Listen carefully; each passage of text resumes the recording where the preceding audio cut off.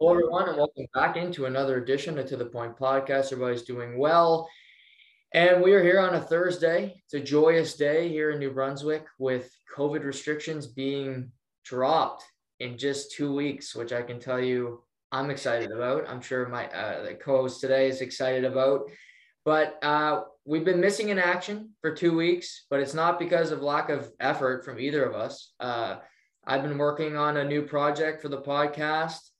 Seamus has been tackling the Irving or the self-anointed by me, the Anderson file, if you will, at KPMG doing the Lord's work. And I'm happy that we're back today, Shay. And I know you haven't even seen what I'm doing yet. But this is the last podcast before I announce it tomorrow afternoon. So I'm happy that me and you get to chat some sports today before we dawn a new era here on TTP. I'm excited, man. Thanks for having me on, and thanks for being patient with me over the last, week and a half of delay. So it's, finally feels like a release getting to chat again. And yeah, no, I don't know what the project is, but I'm looking forward to it. And yeah, I'll be tuning into the announcement tomorrow.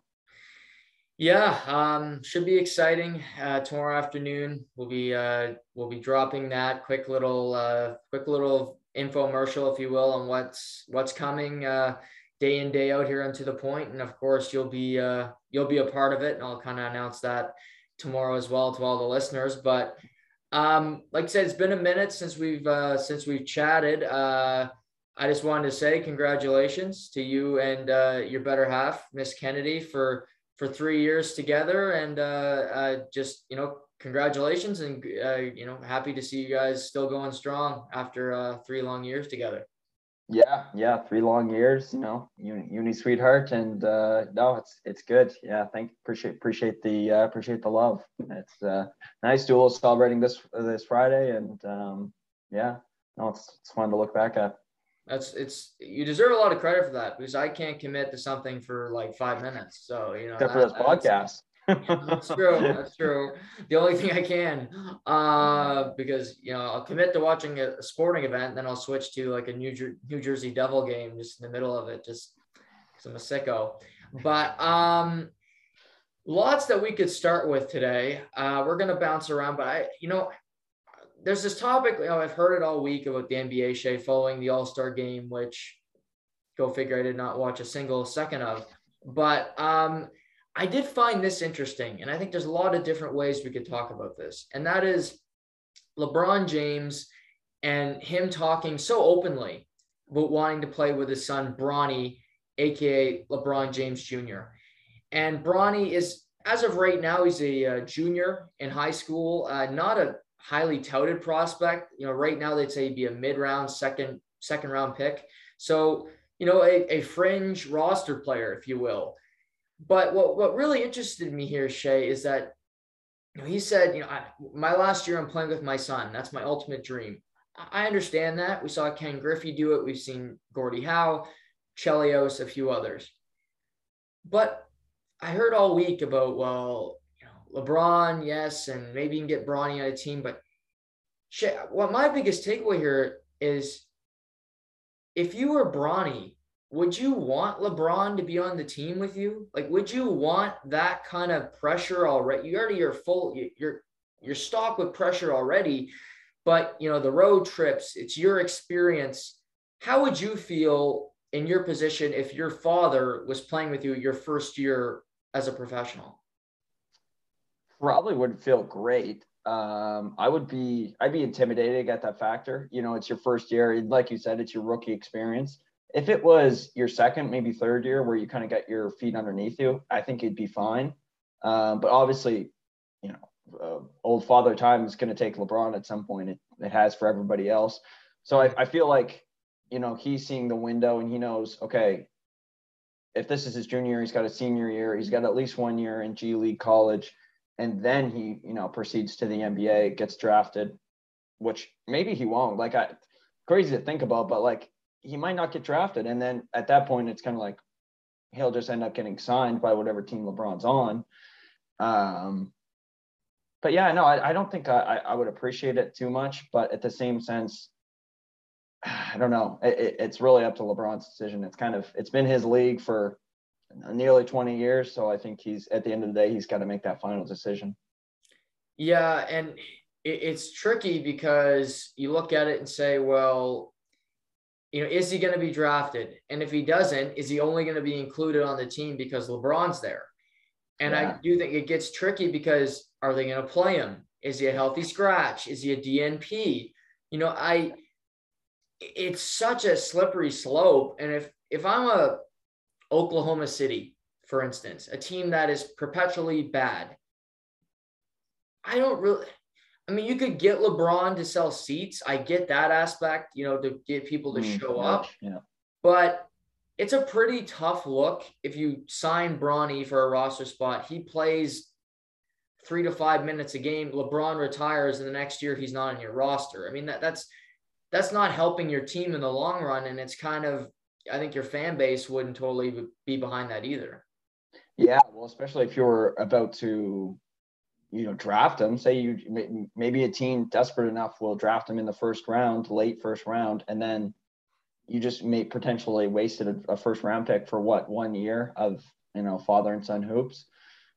I don't think it's the greatest move in the world, but at the same time, like you said, it's going to sell tickets and it's going to be content. It's going to be content for a whole year. You know what I mean? Mm-hmm. Pictures of them sitting on the bench together. LeBron, Bronny throws up a lob for 40-year-old LeBron James.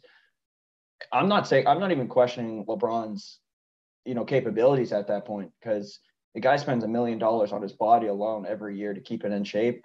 We see he's still playing at a high level this year. I think he'll still be fine in a few years. So in that sense, he'll still have a quality player on his side. But yeah, I don't know. As far as Bronny goes, I mean, LeBron might retire and you might never see Bronny James in the league again, which is just crazy to think about. Yeah, I wouldn't want to be the kid, because that's a ton of pressure to live up.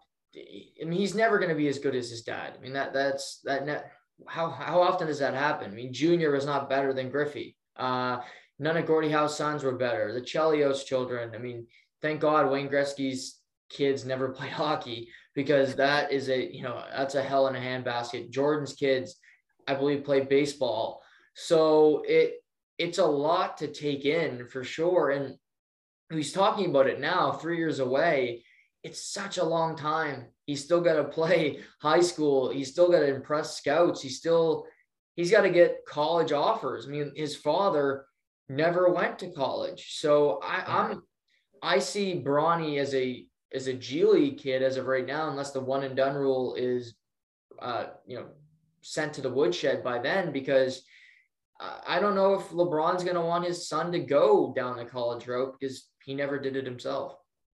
That's fair. I do think, though, that if he wanted to, I think, and maybe you can call me out on this, I think some of the best schools would take him solely on the last name, mm-hmm. Ticket sales, all that. And now that you can make money through these new deals, in college ball, it makes sense. If he wanted to go there, he could get the college experience and then dip into the NBA if he wanted to.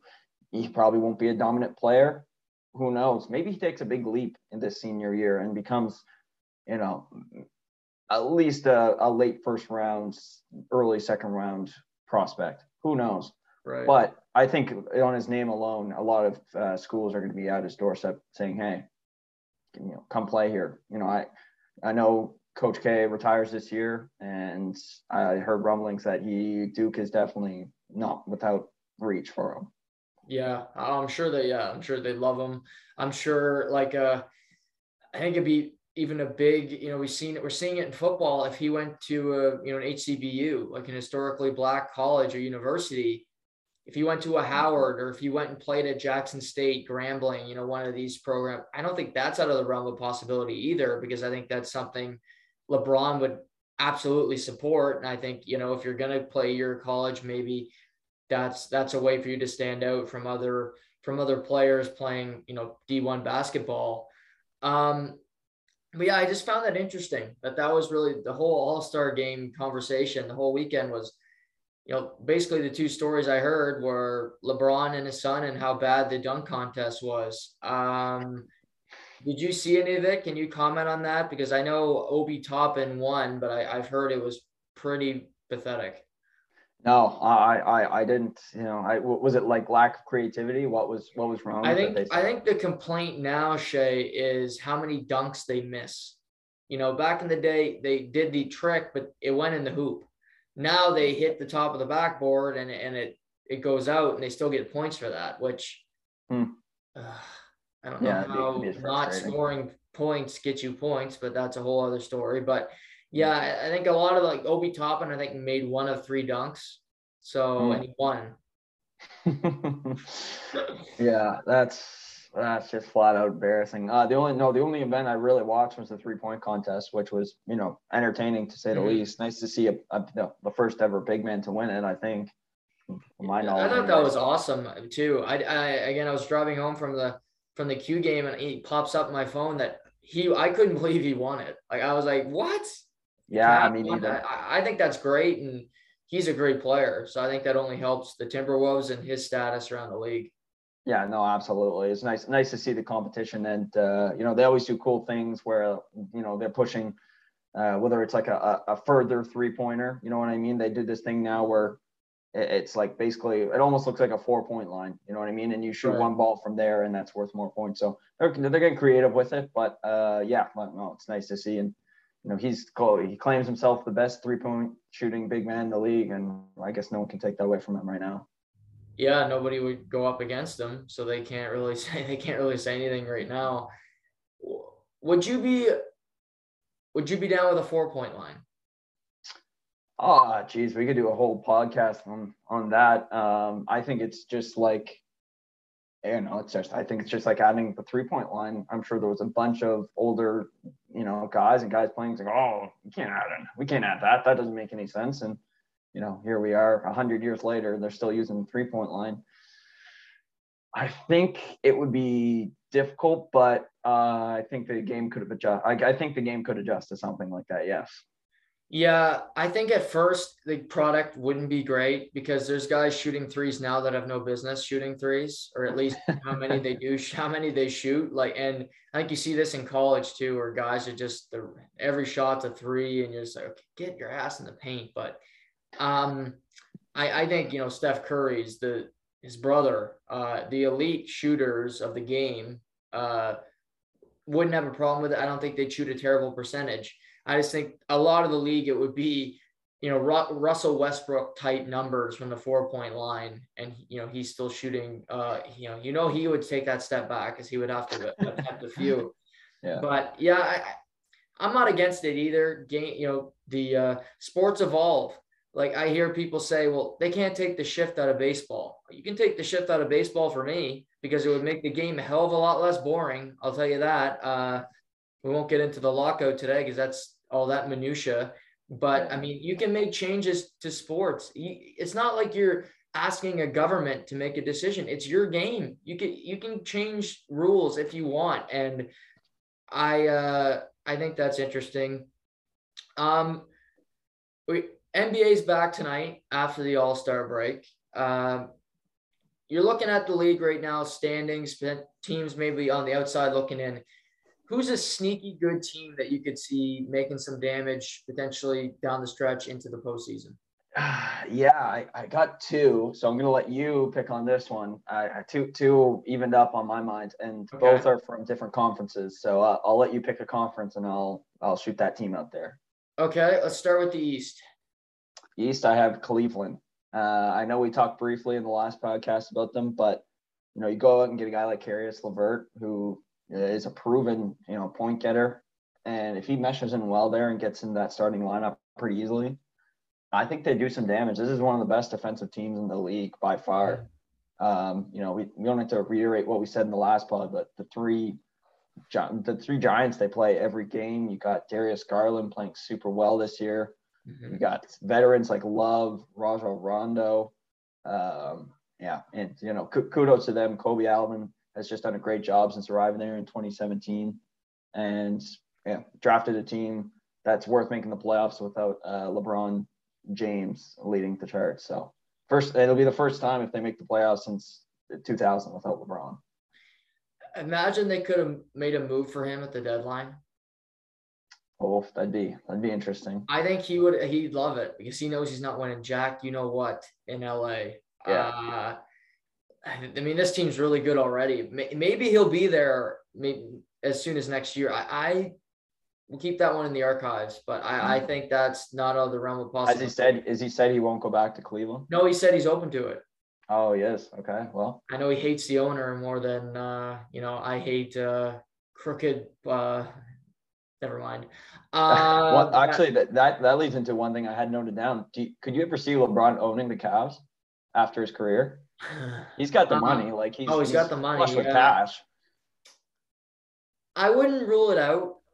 I worry about Dan Gilbert, the owner of the Cleveland Cavaliers, and he is a colorful individual. He's very authoritative. He's an owner that is not afraid to speak his mind. He's accused LeBron of quitting in the past, which was a questionable decision, ultimately led to LeBron going to Miami. I don't know if he'd sell the team to LeBron, Shay. And that owners, it's about money, but it's also about esteem, about privilege. You're one of 30 owners. You have that about you. I think LeBron will own a team, but I don't know if he'll be lucky enough for it to be Cleveland because Dan Gilbert stands in the way of him doing that. Noted. Yeah, I do think he'll own one though. I think, and sometimes you look at like Michael Jordan bought Charlotte. You tell me he wants to own Charlotte, like that's not his top choice, I'm sure. Well, he's from Carolina though, so that kind of makes sense. Yeah, Charlotte. Yeah, it's more of a North Carolina basketball racing cars than it is.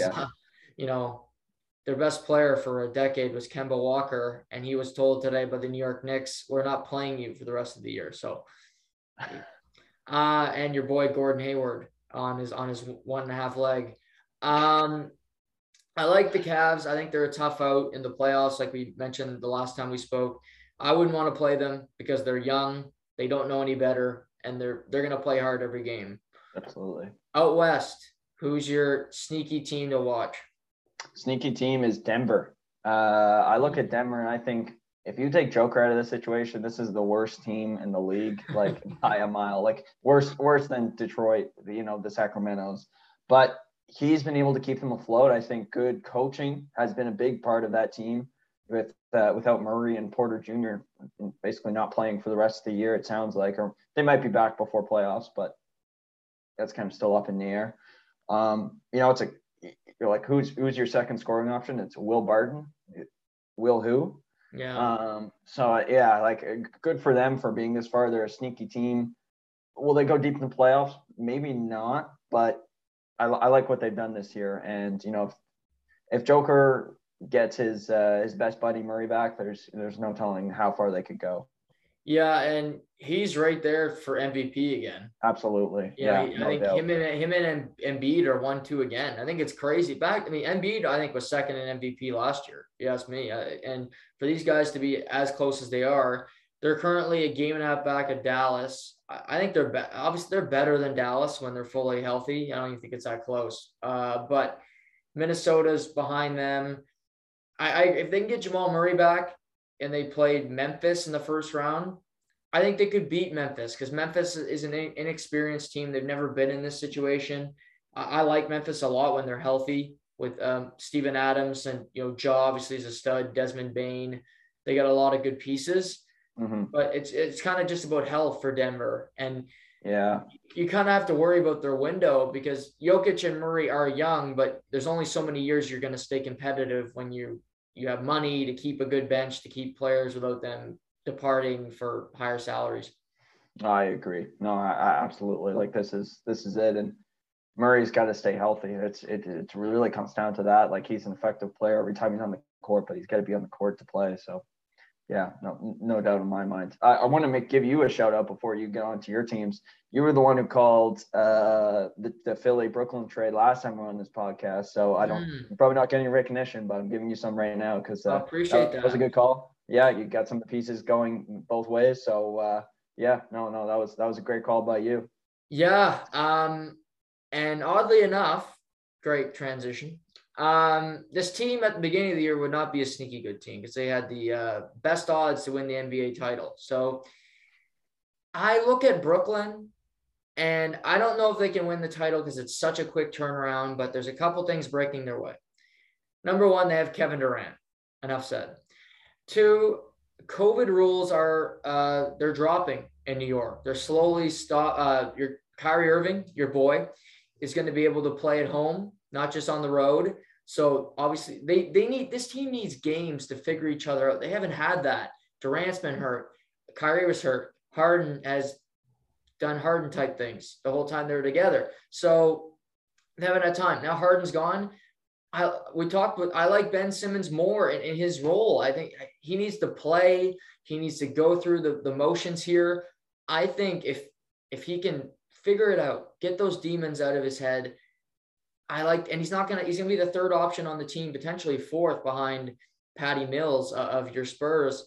But I like this team. I think the East is really tough. I think it's, like the NHL, I think the East is way more difficult in the NBA than it is out West. Milwaukee, I wouldn't want to play them. They're defending champions. They're still really good. Philly, Embiid's playing at a high level. If Harden can drop a few and figure it out, they're in good shape. You mentioned Cleveland. Again, they're a solid team. You go through it. There's not really any terrible teams. Yeah, Chicago, Miami, good teams. Your Celtics are playing good basketball right now. So it's not going to be an easy trek to get to the final.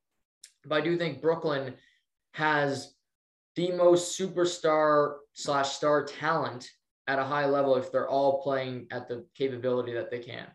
Yeah, and that's a scary five. You got Curry, Irving, Durant, Simmons, and Drummond probably as your centerman. And that's an effective bet. And then you have an effective bench behind that. So yeah, no doubt they could do some damage if they learn to play together, and they can all stay healthy, of course, because that's a problem for them this year. Yeah, they just need to play together. Like Durant and Irving, I think have played like 12 games together since they were. I mean, that's crazy. It's that few. But I believe they have your Celtics tonight, so that should be a fun game. I'll be tuning in for that one. That should be fun this evening. Out west is tougher because I like your Denver pick. I went with a team just slightly above them, and I'm gonna die on this horse because I liked them before the year, and they'll lose in the first round. They always do. But I went with Utah. I love my guy Donovan Mitchell. They still got Rudy Gobert. He's not going to shoot anything out of 2 feet, but he'll go to the paint. He'll defend. Mike Conley, his health is key. He seems to always get hurt when he gets to the playoffs. He's like Chris Paul in that way. But Bogdanovich is a good player. They defend. Jordan Clarkson might be the best bench player in the NBA. And I don't think that's a stretch. If he's in the top 3 for me, he always creates an impact. So do I trust them to win? No, but I like their team, and the West being a little lesser. If they played a Dallas in the first round, I'd feel comfortable with Utah winning that series. Yeah. Great series in the bubble. If you remember, yes. Utah and Denver, one of the best series I've ever seen. So, and look how far Denver went that year. So if they could replicate something like that, I think no doubt. Strong defensive team too. So I mean, that's what you need to win, or at least get far in the playoffs this year. Do you have any faith in the Lakers?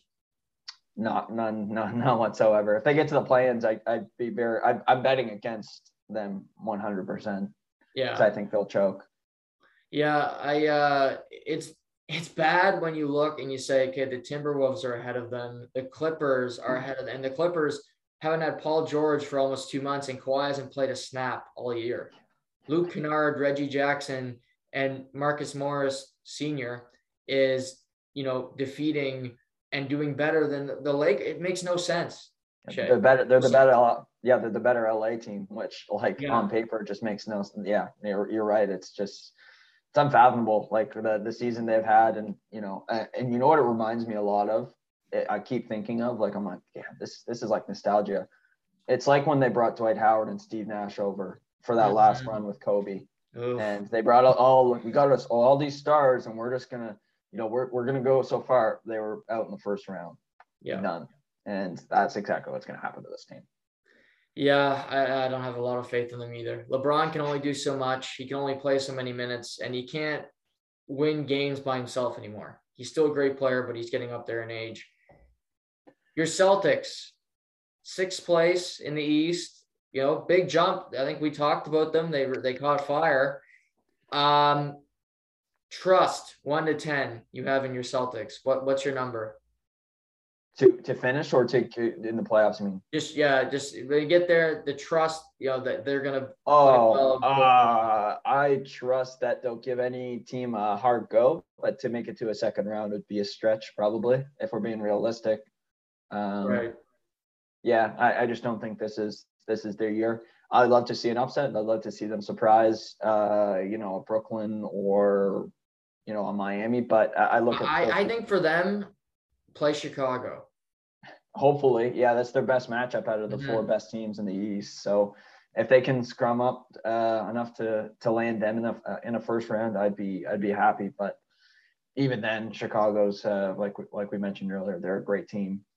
It's really just about Tatum and Brown, how they play on both ends, to be honest. Yeah, they're the whole team, so they need to pick it up. The Celtics have been playing good basketball. They got the Nets tonight in the first of a doubleheader on TNT. So we talk about your Celtics, your guys. Let's pivot to the NHL, where last little while, your Toronto Maple Leafs have been on a bit of a skid. They lost to the Montreal Canadiens in the last little while. They lost to the Columbus Blue Jackets. Defense, goaltending. Let's just big picture. What do you worry about the most? Tavares. Really? Okay. Yeah. Tavares always gets away with it in the media. He kind of goes under the gun. Because the media seems to be all over Marner for some reason, or, Nylander's not doing this or that, but no one likes to touch, their favorite Ontario boy. So I'm going to call him out. He's played like shit, especially in this skid.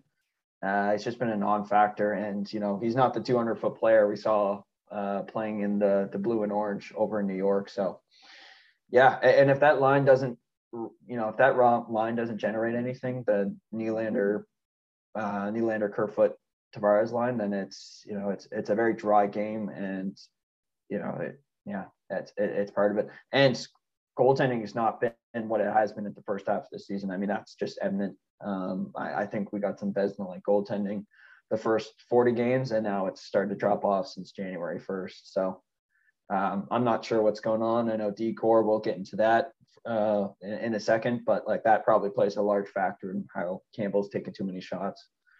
Yeah, I'm totally with you on the Tavares front. I've never, people say Toronto media is the toughest. I disagree. I think Montreal, you got 2 languages there. The fans are rabid. You're a Leaf fan. You've seen them fail. You've seen them blow leads. You still come back. Montreal fans will leave. They'll throw stuff. Toronto fans are extremely loyal. So I don't think they're actually that bad of a fan base, because they don't get that angry. They get over it. It's kind of, we love you guys. Used to it. Yeah, exactly. So, but Tavares, to me, it seems every year, and he's not like he's having a bad year points wise, but I think that can be a little deceiving. It seems every year to me, Shay, he seems like he's losing a step, and he's losing more, and he's losing more. And by osmosis, William Nylander takes a brunt of it because he's playing with Tavares. But Tavares, for this team, if they're going to go on a deep run, if they're going to beat the likes of Tampa, the likes of Florida, he needs to be an impact player. He needs to be in a 7-game series, a guy that has 3 to 4 goals, 5 to 7 points, in my opinion. And he can't just, he played really good defensively tonight. No, you can't. Like, that can be David Kampf, who gets no points in the series, but is on a strong third line and goes up against the opposing team's best line and keeps them to a low roar. He has to be an impact player. He makes $11 million. And yes, he's in his early 30s, but you knew he was going to be in his early 30s when you signed him. So I find it very funny that you mentioned Marner, you mentioned Nylander. Kyle Dubas takes a lot of heat in the Toronto market. And maybe it's because Dubas signed Tavares, but you never hear that correlation. You hear the Marner contract, you hear Matthews, where Tavares is the worst contract on the roster, and I don't even think it's that close, in my opinion. Yeah. He does, like, for Tavares, he'll go on skids where he looks really good. He's in the plays, he's down low, he's making great passes. And then there's just games where he's lifeless. And, you've seen it Montreal. I mean, the whole team was lifeless, but him in particular was just not good. And, that's the main thing. Like, so going into the playoffs, are you going to get on a skid where you're playing like shit and we lose again? No. And you made the Tampa Bay comparison. He's going up against the Stamkos line, and is he going to be able to handle, whatever it is, 15, 20 minutes a night playing against Steven Stamkos? Probably not at this rate. Yeah. Yeah. I mean, I watched that Tampa game against Edmonton last night, and that's a tough line. Like, Killorn is still a really, really good player. You got Stamkos. Cirelli I like him a lot. He's an underrated player, and he's only getting better year over year. He's my boy. But Corey Perry's gonna have 20 goals this year, which is just mind-boggling. Matt Maroon might get close to 22. Yeah. That line, the Belmar Maroon Perry line, might be the best fourth line in sports right now. Yeah, I love that line. And Corey Perry scoring goals where he doesn't even barely hits his shin. Like, I love those two. It's so Corey Perry.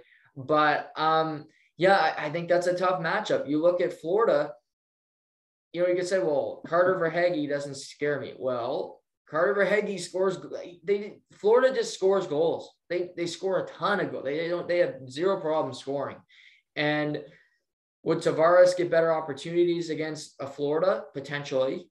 But, I think he's also going to be under a lot of pressure when it comes to defensive position when things like that happen. So for him, is it more important for him to play better in the last, say, 30? I think they got 31 games left or 30 games left, around there. In the last 30-odd games, is it more important for him to play at the best he can play, or would it be more important for Kyle Dubas to upgrade the defense? If you had to have one.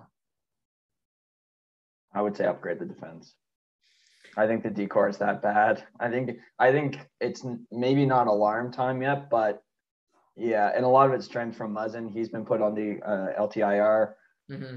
I think you got to wait till he is fully healthy. If it takes the rest of the year, God, just give him the rest of the year. And in the meantime, maybe you get maybe you pull a Tampa and you get another guy, and you can run the two of them in the playoffs. But yeah, I think the defense, because if you have no decor, I mean, the teams like Florida and Tampa are just going to run right over you. Like, doesn't matter how many points you get, they're going to get more. Yeah, I like Sandin. I said this the other day, but he can't be your fourth defenseman. He can't play 20 minutes a night. He's not ready for that yet. And I think Sandin, Hall, Dermott, Liljegren, they're all fifth, sixth defensemen. You can't have four of your six be fifth, sixth defensemen. And Muzzin's been playing like a fifth, sixth defenseman before, even before the concussions, he wasn't playing good either. So you have really two guys that are having pretty good, Riley statistically is having a good season. Brody, you never notice. And that's a defenseman I love. He just makes the right pass, gets a puck out of the zone, drinks some Gatorade, get on the bench. That's his game. I have a little bit of a pitch for you. Okay. And I don't know if you listened to the podcast the other day, but I have an idea for your Leafs. It's a little bit outside the box. I don't think it'll happen, but I want you to hear my pitch. Okay. So this was before Muzzin was put on LTIR with Cap, but just take Cap as thinking that he's still going to play, say, this regular season. Just think of this. So Toronto loves their forward group. Marner, Nylander, Matthews, Tavares, we know it all. They're not going to trade Austin Matthews, obviously. They're not going to trade Mitch Marner, obviously. Tavares has a full no move. They might want to trade him, but they can't. So that leaves my guy, Bill Nylander. And my thought is, well, you've invested in all these forwards, they haven't won. And you got Jake Muzzin a few years back, but your defense has always just been blasé, if you will. Just okay. Okay. And you want to acquire a defenseman that can play top 4 minutes. And maybe it's a guy that isn't having a great season, but has term. That's something your Toronto Maple Leafs love to do, acquire guys with term left on their deals, which is smart. So I'm looking through teams that aren't very good this season, that you might want to part with, that need a fresh start. And I say, well, you're going to need a big carrot to trade because you need to fit it in your salary structure. You know, Bill Nylander makes almost $7 million, right around there. So can you match up salaries with somebody? And where I came to, Shay, is my thing is you trade Bill Nylander, you might need to trade a little something, a sweetener with it, for Ivan Provorov. And Provorov can play top 4 minutes. He's not having a great season, but he's also in Philly. And he's got 3 years left on his contract. He makes 6.675. So you have him under contract long-term. He is a top 4 defenseman. It's locked in. They went 1 pick apart in their draft class, oddly enough. And I think it's a shakeup. I don't think it ruins your team because if you were relying on, if Tavares needs Bill Nylander to win a cup, you have bigger problems from the begin with. So what do you think of my proposal? Am I Dubas in this situation? Do I get to play Kyle? Sure, yeah, play Kyle. We'll do a role play. I'm Kyle. I like it, but I don't know if I could deal with if it was. Are we talking straight up, or are you saying we can do straight up? Yeah, I think Philly would want. I think Philly would want Nylander because he's got 3 years left on his deal. So you're getting term for term. Philly needs scoring because Giroux's likely gone. Voracek is departed. Maybe they trade Konechny. Again, they're going through a rebuild. You'd like to have somebody that can at least score goals while you're going through this transition. Yeah, I would do that. Does that mean Muzzin stays on the team? Correct. So it's Muzzin, Riley, and then Provorov is your kind of top 3. Brody. Yep. Yeah. I would do something like that. Yeah. I think at this point, if are you talking about this season or the next? Yeah, I'm talking before the postseason. It'd be tough to sell, but it would be interesting for sure. But here's my theory. I don't think Tavares at this point can carry a line. I think Nylander drives that line, which is why I would probably be worried enough not to take that deal. So instead, in saying that, would you put Muzzin on LTIR, say, you got a concussion, we'll give you another concussion, if you will, Kucherov style, if you're able to come back before, and go out and acquire 2D with that $5 million instead of get 1 for Provorov?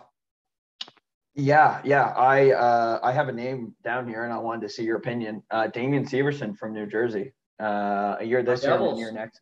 Yeah. Oh, what'd I say? Yeah, you said New Jersey. My Devils, yeah. Oh, your Devils, yeah. I watch a lot of Devils hockey, so Yeah, I know. It's concerning. But no, he's got a year on this year and next year. He comes in probably a little under 5 million, maybe a little over, but 27 points in 48 games. Is he a guy you could see help this team win a cup? Yeah. Since you've watched a lot of New Jersey games, yeah. You know his style. The one problem I have with him is he's pretty terrible defensively.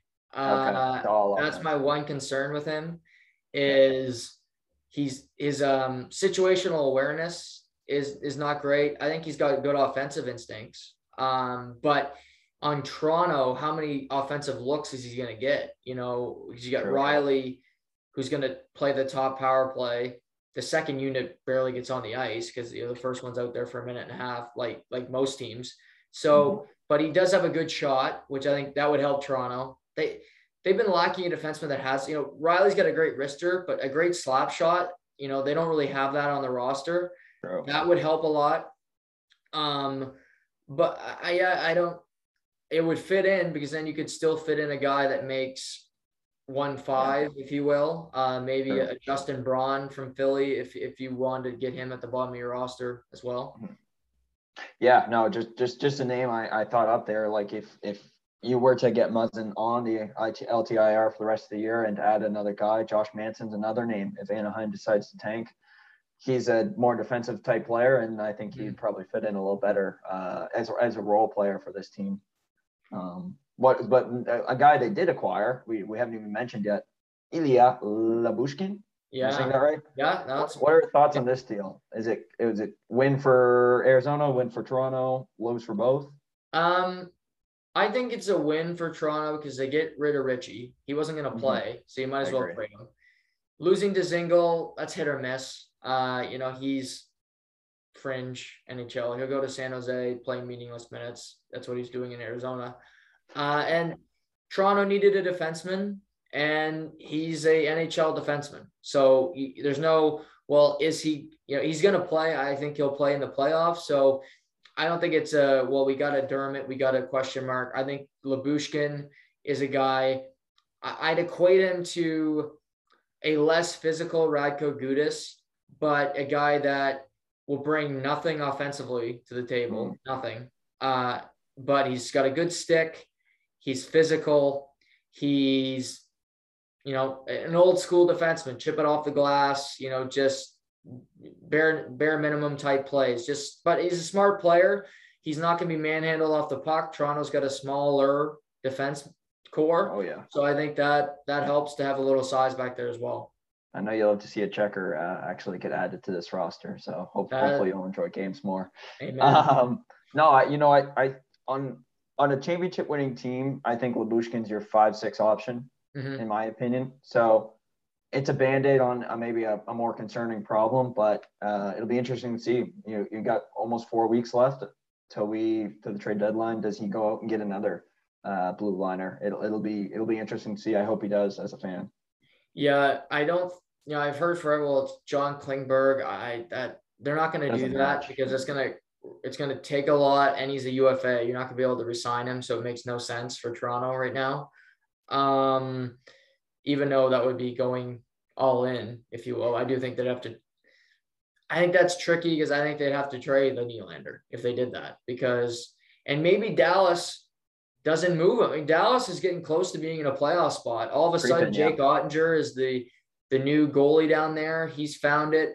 But Dallas is an interesting spot, Shay, because I've watched them quite a bit lately. I like their team. Jamie Benn's playing a lot better as of late. He's engaged physically. He's pissed off on the ice. That's when Jamie Benn plays his best. They still have little Joe Pavelski. They have the better Robertson and Jason. They got Rupe Hintz has been playing. It's going to be interesting to see what they do because Pavelski's a UFA. You got Jamie Benn that could be moved. Obviously, Johnny Klingberg, Braden Holtby. So this team has a lot of decisions to make, and they've really caught a heater here as we had less than a month to the trade deadline. Yeah, you really do just have a couple of weeks to give your team the are we going to make it or are we not going to make it, and that's a tough Central Division. That's not a division you could walk in like the Pacific. Maybe you really got to fight for every single point that they're going to be getting. Yeah, they played Nashville tonight, so big game there. They're 4 points back with a game in hand. So at the end of tonight, you win the regulation. You're 2 points back with a game in hand, and Winnipeg is still in it, but they've been disappointing all year. I'll be interested to see what they do. Yeah. But pivoting back to Leafs quickly, what about are you worried about Jack Campbell? Performance-wise, I think he'll be fine. I think he's just going to be a shell of the player he was, say, a few months ago, but I'm not worried that he's going to fall off the face of the earth. As long as his health is good, then they'll be fine. Mrazek's hopefully being replaced by Carter Hutton. I don't know if that's official yet, but that'll put a smile to my rosy cheeks if that happens. Well, Mrazek's starting tonight. Is he? Yeah. Why? I think they're just kind of going back and forth. I wouldn't be surprised we see that a lot down the stretch because Campbell's already made more starts this year than he ever has in his NHL career. Yes, so that's fair. To overplay him, it might tire him out before the playoffs. So I understand the move, but putting Mrazek in that is basically like putting me and you in that. It's just not going to work. This guy was awful. Yeah, but Carter Hutton's not a great option either. No, I know. I just try anything else. You know what I mean? Like, yeah, you might as well try it because what you got right now is just not working. Right. Vancouver. Should they trade JT Miller?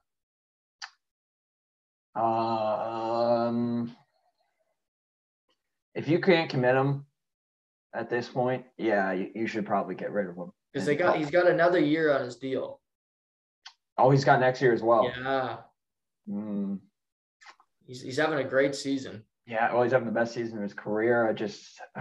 That'd be tough if you thought you could make the playoffs next year, but you have to have a lot of faith in your team. The Oliver Ekman-Larsson trade has looked bonkers. No, I say don't trade him. I've got faith in the Canucks. Yeah. Casey's team. It's tough because they're not going to get more for him than they would right now. Because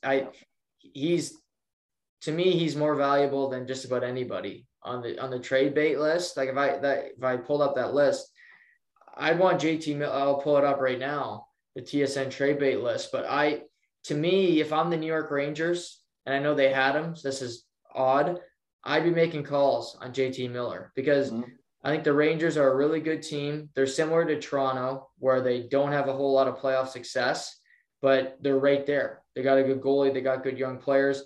I feel like they likely think we can go on a run here, but I think they need another top six forward. Like I pull this up, Chychrun, I'd rather have JT Miller. Just personally, I think Ben Trott, love him, but Claude Giroux, move over. Hurdle, I do like, but Giordano, Braun, Georgiev, I think he's far more valuable. It's just he's 27 on the trade bait list. So that would almost tell you that they don't believe that he'll be moved come trade deadline time. It would be a catastrophic move for any team to go and get. I know that you and I believe Casey talked about having Minnesota needing that extra center. He'd fit in there. I think he still got the competitive edge to match that team. But yeah, no, I mean, if he does get moved, I think whatever team gets him has a strong chance at being the Stanley Cup champions. Yeah, just to put it plainly. It's a team that's elite team. Yeah, Minnesota's right there. That we'll discuss rankings in probably 2 seconds, but they're right up there with me. Edmonton Oilers. Are we gonna mention this team? Yeah, last night I watched the game and they probably should have won it. I thought they played pretty well, honestly, but that goaltending situation, like that Braden Point goal, can't go in. The Steven Stamp, it was a great shot by Stamkos, but it's the end of the period. The guy's falling back, like just hug the post, and it goes in. I look at these two and I'm like, they're great players, but if it's 88 in the net, he's making that save because he's a stud. But I think the Oilers are still a very flawed team. I heard this week, well, Jay Woodcroft's they're finally playing their potential. Okay. But they played Minnesota and Edmonton, two really good teams. They lose both games. That doesn't get lost on me. But Edmonton, my big dilemma, Shay, is are they good enough to win a cup even with a great goalie? Like, you always hear Marc-Andre Fleury's name floated. All I know about Fleury recently is he fades in the playoffs. He seems to get tired.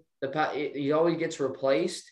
And obviously you're not going to win one with the goaltending you have, but is Edmonton almost under immense pressure to make a goaltending move because you fear Draisaitl and McDavid being unhappy in their current situation? Yeah. I think so. I think you got to do, even if it's not Flower, I think you bring somebody in, somebody that's better than the two guys you have now, because it just makes you look like you're addressing a problem that is just so clear to everybody. I mean, there's not much more you can do than score goals, and they can't stop pucks. That's that's just it, to put it blank. Like, I don't know who the solution is. There's a few goalies out there that may be able to help, but I don't. Would Braden Holtby excite you if you were an Oilers fan? No, not me. Anyways, I know he's played better hockey this year than he did last year in Vancouver, but yeah, I don't know. What's a name that would be like, okay, this guy could get it done for us? Yeah, like all you hear is Flower. You hear Holtby. That wouldn't jack me up. Hudobin wouldn't get me excited. The guy's playing in the American League. A risk that you could do would be Georgiev, who I think New York Rangers are trying to get rid of. Yeah, he would excite me more than any of the three I just named, and he's not proven whatsoever. But I mean, Holtby is a Stanley Cup champion. You can't take that away from him. But since he left Washington, even his last couple of years in Washington, he has not been the same goaltender. Yeah. Oh yeah, he's aged pretty poorly. I mean, he's still, to me, he's a backup goaltender, which I think he was most of this year. But yeah, I mean, what was that guy gonna?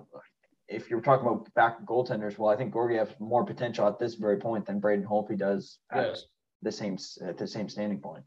Yeah, and I wonder what New York would want, because if I'm trading Georgiev, he's your backup goalie.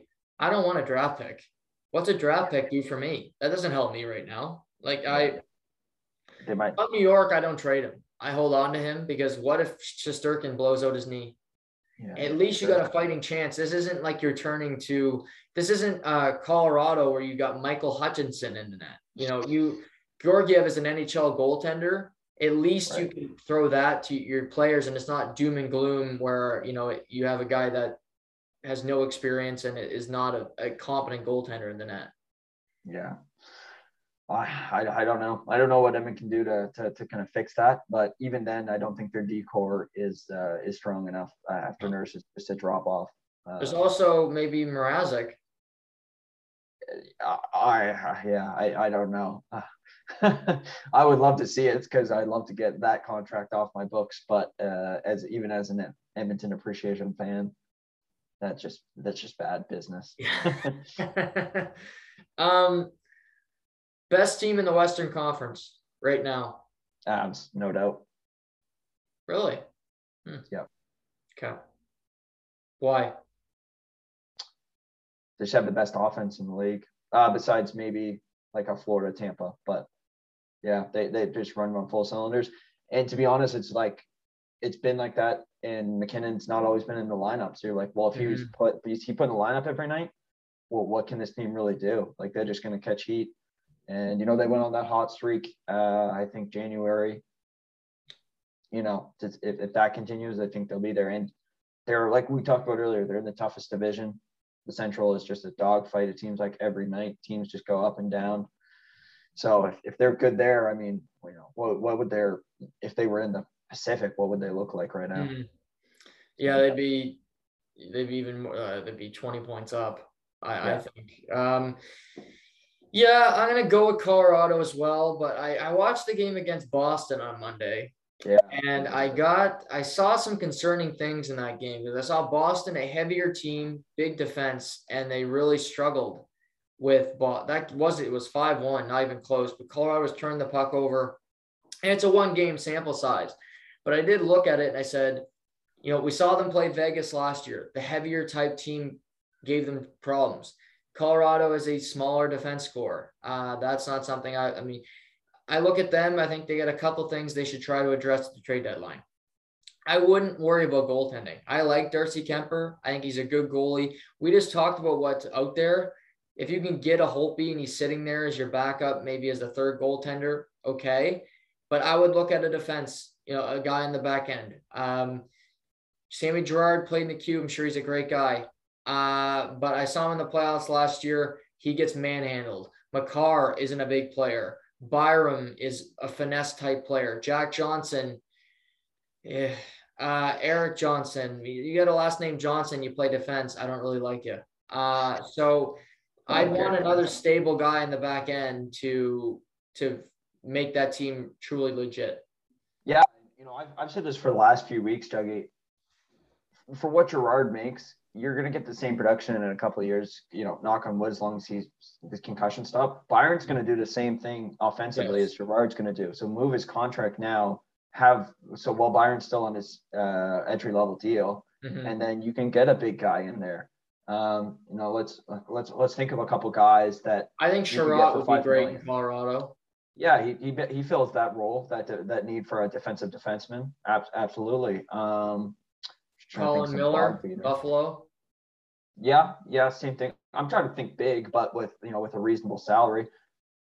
What if they went out and got Jacob Churkin? Is he too offense? Yeah, he is, but maybe you could box him in a little bit, depending on who he's playing with. Right. I think that would be the big question because Devon Toews and Makar, I'm not breaking that up. I think you got a great pair there.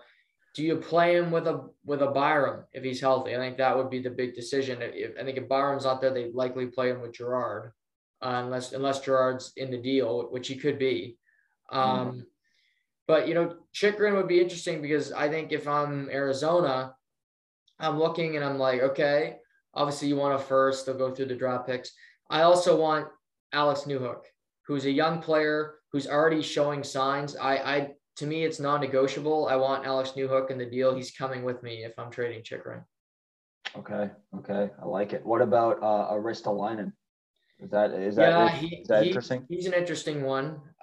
He's more of that defensive guy. I'm sure he got a big ticket. That's the only thing with him. He's got a lot of years left. And Ristolainen is a free agent after this year. Oh, no, I thought he'd signed an extension. Maybe he re-upped with Philly. I don't know. Yeah, I'll look up his deal, but he'd be interesting because it'd be a rental, which I like. But he's big. He's got that. He's got no playoff experience is the problem. No, that's true. Buffalo all those years. Yeah, in Buffalo, you don't get anything there. It's interesting to play GM, but obviously I do agree with you at the core of our question, and that's just helping out their defensemen and getting that that steady Eddie, even if it's like a Zach Bogosian type player, a guy with who's a veteran, got experience, and he doesn't do much, but he's at least going to be able to move the puck half decent and kill penalties, which right now they don't have a bunch of guys who can kill penalties. No, yeah, that's something you look at. Makar can play a ton, but you don't want him to be Thomas Chabot, where he has to play 30 minutes because he's, put in that corner. I thought we would rank. So if you look at the Eastern Conference in the NHL, it's really quite obvious already who's going to make the playoffs. It's not, Columbus is not. I don't see them coming back. Detroit. They're actually having a good year despite being 10 points out of a playoff spot.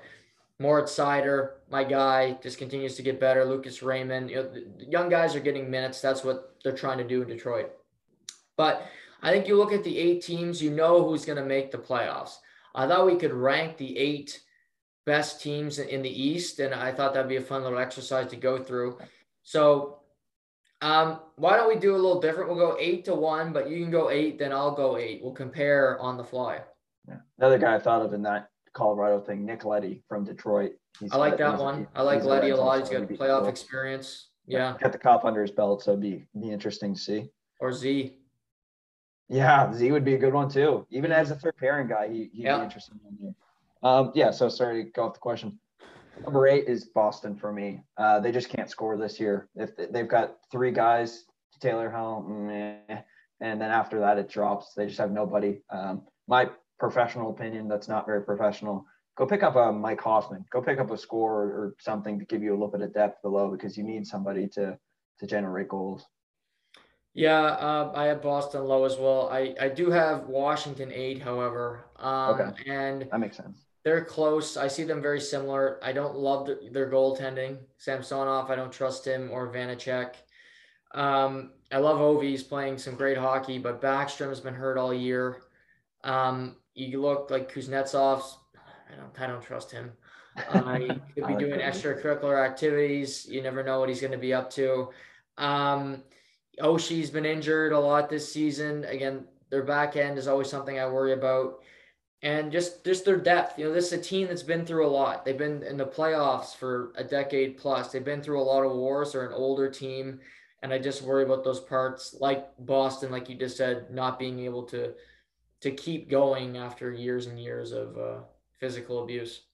Yeah, the Caps are number 7 for me, so we weren't far off on that front. No Mantha this year, just strange. Goaltending's an issue.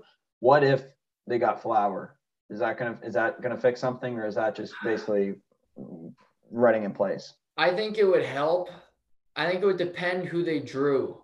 If they finish, say, 8th, so they get the top team in the East. Let's just say it's Florida. They're not beating Florida. Even with Flower, I don't see them. Yeah. I don't see them.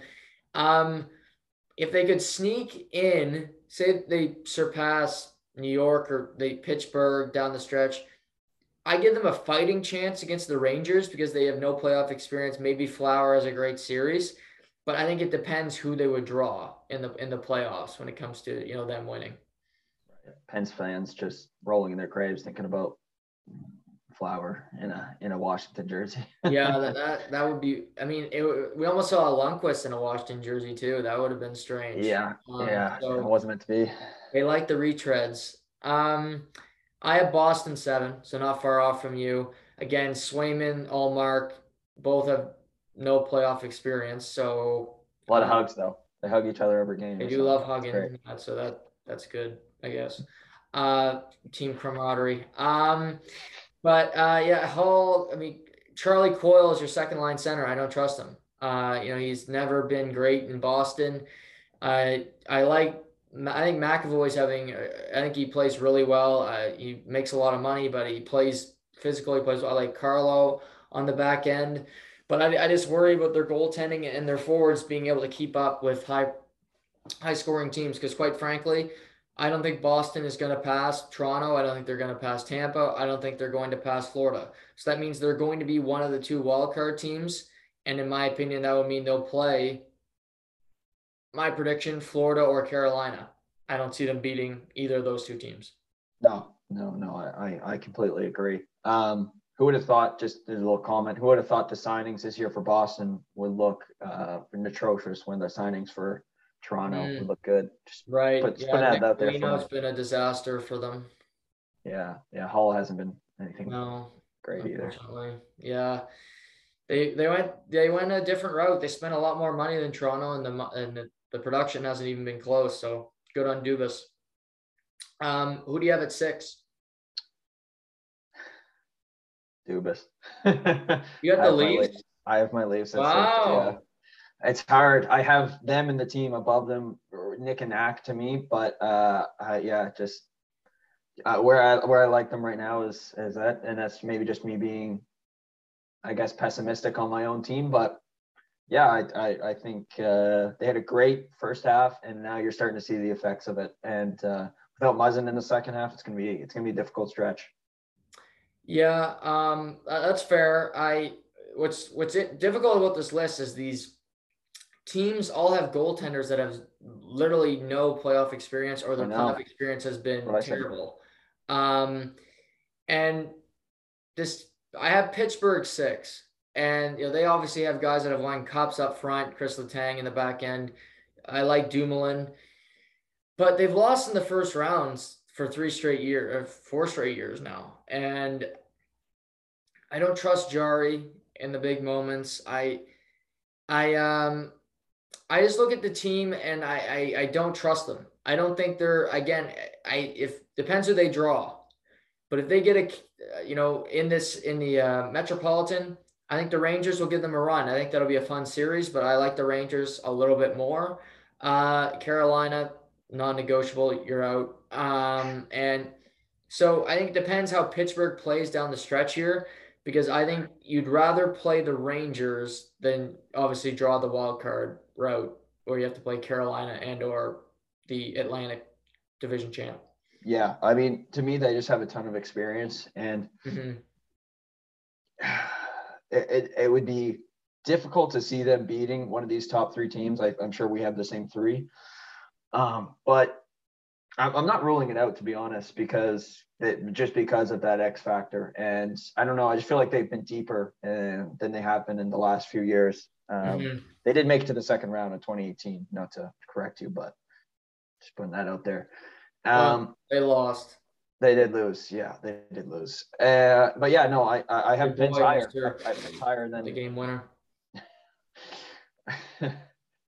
I have the Pens a little higher than maybe that you would have thought, but yeah, no, I like their team. I think if they're healthy, Geno's came back and played pretty well for being out for most of the year, and yeah, they're deep, and goaltending's been strong for them, so hope they do well. Yeah. Who do you have fifth?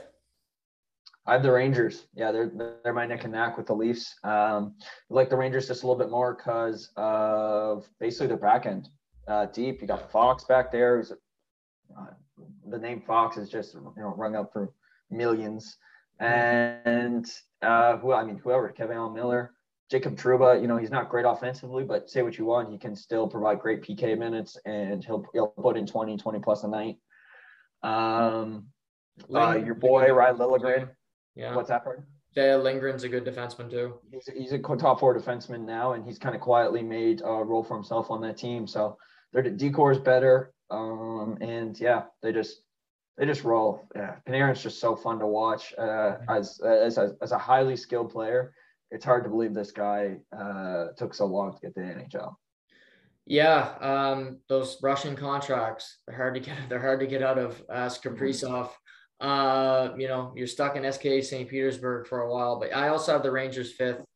I like their team a lot. I like their goalie. Again, limited playoff experience, but if there's a goalie that's going to catch fire, I wouldn't rule out him because he's just a superstar. And to think you go from Mike Richter to Lundqvist to Shesterkin for like a 30-year period, that's pretty crazy.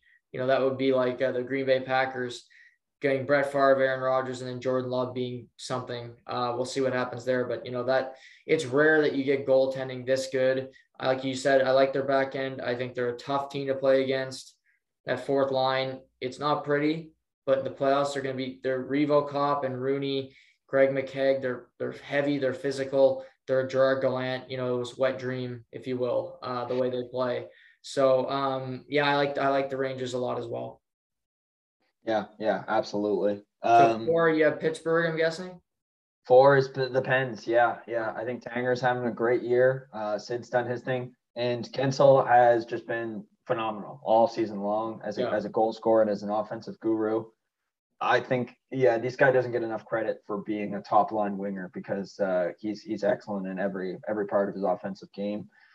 And they've got guys like Evan Rodriguez just popped up, have a good year. Kapanen's just been steady, which is all they expect, but that's all you need. And I don't love the Mike Matheson deal for Hornqvist, but Matheson's he is what he is. He's going to play top 4 minutes now, and it's kind of all you have to expect from him.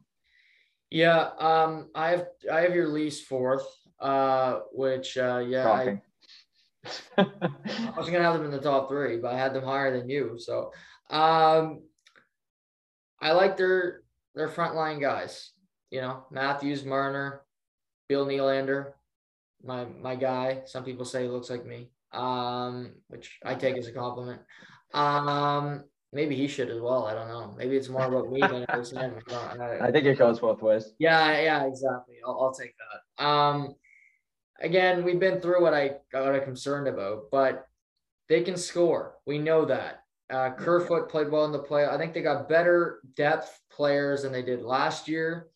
So Rangers and Toronto are very close to me.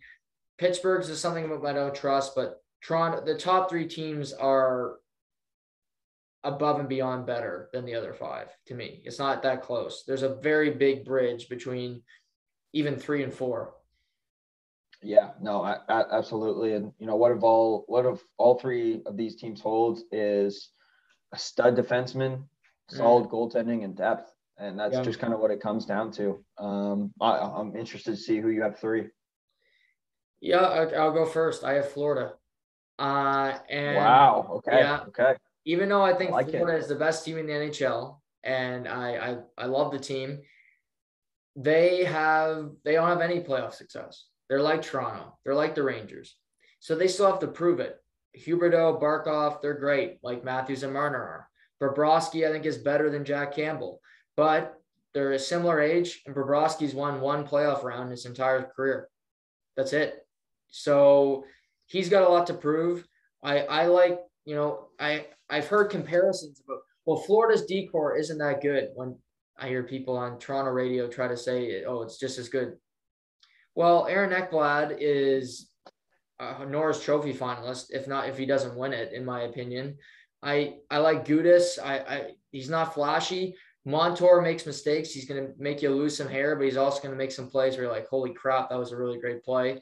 Uyghur, I like. So I think they're very, very good. I think they're deep as hell, but I can't put them above the other two. So Okay. I love them a lot, but I can't put them above the other two. Yeah, I think my answer will shock you, but that's okay. I have one Carolina Hurricanes as my number 3.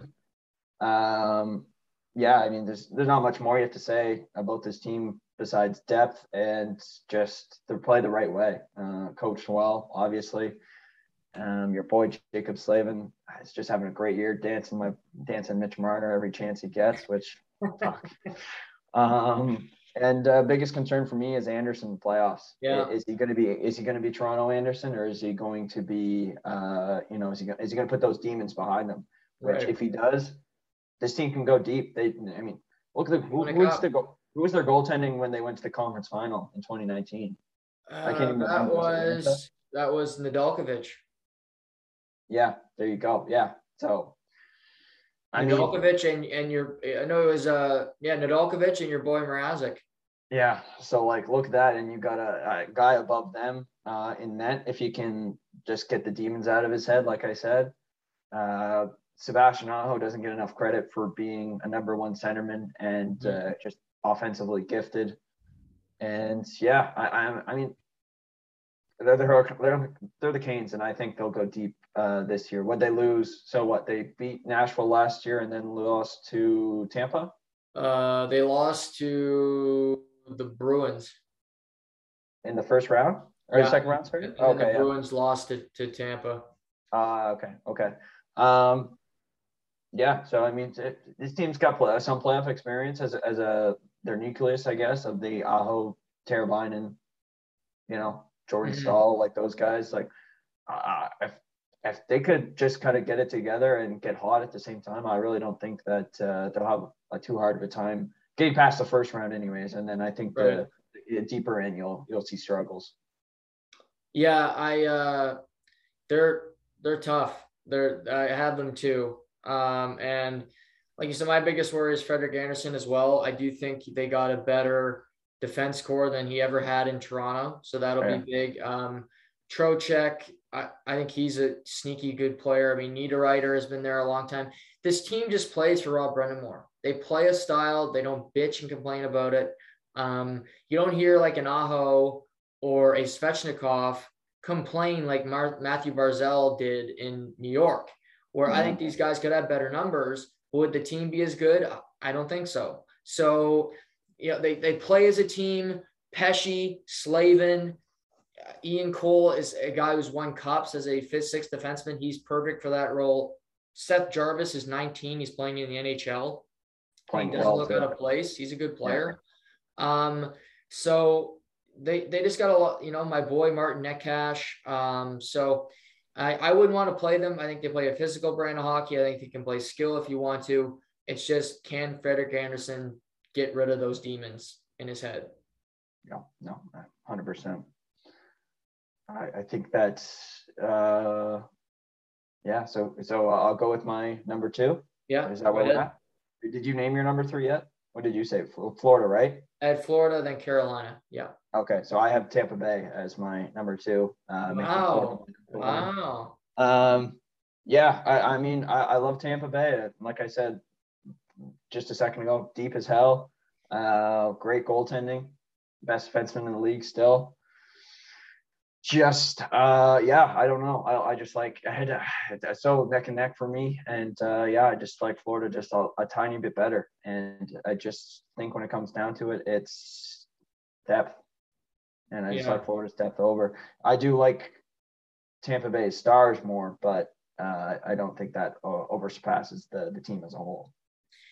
Yeah, I had to put Tampa 1 because I have to see somebody beat them. You know, True.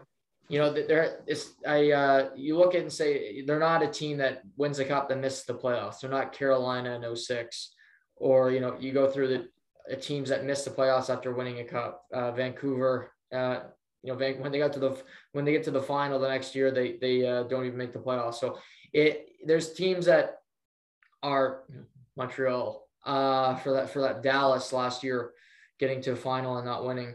But I still think they have their nucleus. They got like I said, they got the best goalie in the world. They had the best defenseman in the world. They have the most clutch playoff performer in the last 2 years, and Braden Point still on that roster. Kucherov is healthy. McDonough is still.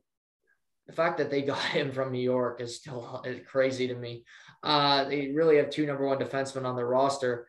But more than anything, you have Florida high. So do I. I want Florida and Tampa to play again because it was only 5 games last spring, but it was one of the funnest series I've seen in recent memory. That was a bloodbath, and I enjoyed every second of it. Yeah, no Ekblad either, which I thought could be a deciding factor in at least a couple of puck battles. Like you said, he's right up there in Norris battles or Norris competition with the best of them. So yeah, they got a great blue line. If old goalie Bob can live up to this $10 million contract that he signed, then I think they can get deep. It's just the guys I like. You know, they signed Reinhart this year. They traded for Bennett last year. They've got seems like every trade they do works. That's just it. It's just like things, and that's just a good sign of management's been working well. And they're rewarding the Barkov and Huberdeau who were there in the shit days when they were one of the worst teams in the league. And now they're finally seeing some success, but I don't think that's good enough for them. I think they want playoff success along with that. Absolutely. And the East is deep. I think it's going to be very tough to get. I'm looking forward to when we get there, because really the East right now is just about seeding, because otherwise it's kind of monotonous because you know who's going to make the playoffs. But nonetheless, I think it'll be a fun race down the stretch. Shay, Tuesday, we'll be back. We'll announce it tomorrow. We'll be doing it. I think we're going to call it the local hour. Okay. Seamus Boomer. So we'll do that every Tuesday on TTP. But we have a weekend before that. Obviously, you said you have your anniversary dinner and things of that nature this weekend. But any other plans for you this coming weekend? Yeah. I'm gonna go see my grandmother out in Burt's Corner near the Fredericton Way. So I'm gonna go see her. I haven't seen her in a while, so I'm excited to do that. Other than that, just relax. My first weekend I've had off in a few, so I'll just be taking it pretty easy, I think, for the meantime. One thing before we head off, any comments? You might have already talked about this. KPMG, the company I work for, dropping Phil Mickelson. Yeah. What are your comments on that? First of all, Phil, what an apology tour this guy's on. I know rich people are selfish because just look at billionaires across the world, but Phil is worth almost 500 million. And he's complaining about salary. He's pretending like he cares about the younger players in golf, which is bullshit. But what really got me, Shay, and what really crossed the line is he was talking about how the PGA Tour is so bad. Which, could the PGA Tour be better? Of course. I think PGA Tour players should have a fixed salary. They should have some guaranteed money, if you will. But saying the Saudi Arabia is so great and all this, they have one of the worst histories for human rights in the whole world. And there's some bad places on earth. Just check out what is happening in the Ukraine right now. But I applaud KPMG. They've been aligned with Phil for 20 years. That's a long-standing relationship. I think that took a lot of courage because it's not easy to drop him. He's a breadwinner. He's a guy that is always making headlines, but he looks like an ass right now, quite frankly. And, you know, good on him, because he said it. At least he apologized, albeit unapologetically apologizing. Yeah, it wasn't sincere. You could tell. It was not sincere whatsoever. But it's a big split, because he's been wearing their hat for, like I said, 2 decades. So it's a big decision from a powerful company. Up and coming guy that you want to put the hat on. Who's it going to be? Ooh, it's got to be American, because they won't go. Yeah, I don't think they're not going to pick a European. I was going to say Victor Hovland, but they won't pick Vic. I would have said Matthew Wolff, but the guy just can't find it right now. You know, I'm going to go with a guy who's won a couple of tour events already. He hasn't won a major yet, but I do think he's very good. I'm going to go with Daniel Berger, aka Hamburger. He's a very good player. Tee to green. I think he's finished 18th in the FedEx Cup standings last year. I mean, if you can get Colin Morikawa, get Colin Morikawa. Oh, yeah. But, you know, I think if you're going to go a guy that's up and coming, maybe not a big name yet, but could win a major, I think Daniel Berger is a guy that I would circle. Yeah. If he's the one who got the hat, I'd be happy. KPMG, Morikawa, get him. The guy is a flat out stud. Yeah. To the FBI agent listening to this, recording our laptops, maybe you can get something going here. Give him a call. So yeah, you're going to see your grandmother. Well, what about you? What do you got on the charter for this weekend? I was gonna go to the Wildcat game tomorrow. Postponed, COVID, but positive outlook. Ending the mask mandate in 2 weeks. Love that. Ecstatic. Can't wait. So likely just, Honda Classic, little golf tournament. Watch some of that. Hockey, basketball's back tonight. UFC fight night Saturday. So that's right. Yeah, get back into the swing of sports like I do every other day. Yeah. How are you adjusting? We talked before we went live, but I am looking forward to the Batman movie. So maybe we can check that one out together or something. Yeah, absolutely. It's been a while since I've actually been in a physical theater. I feel like all the new releases I've just been watching at home. So yeah, next time I'm home, I think we should try and get one in, and or just meet a Moncton, actually, for that matter. Yeah. No. Well. Let's figure that one out, because we talked about the cast, that it looks great. And again, I hope it's a superhero movie that's not so superhero-ish, not so hero.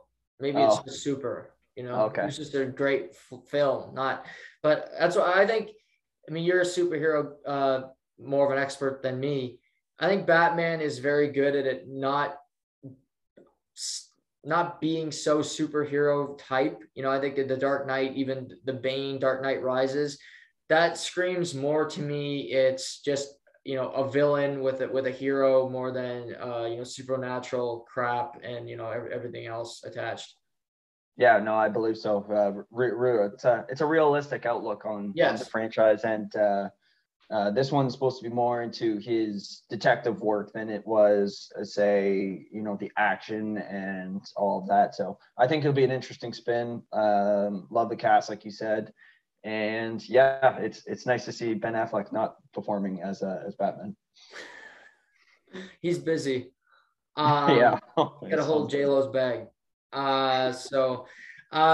No, awesome show today. We'll be back Tuesday with the new and improved format. But have a great weekend, Shay, and we'll talk then. Thank you, and can't wait to see what this is all about tomorrow. Everybody, thanks for tuning in today. As Shay just said, check us out tomorrow afternoon, Facebook, YouTube at 2:00. We'll announce what's happening here on To The Point, and you'll get the first look at the new and improved To The Point podcast. So we'll chat then.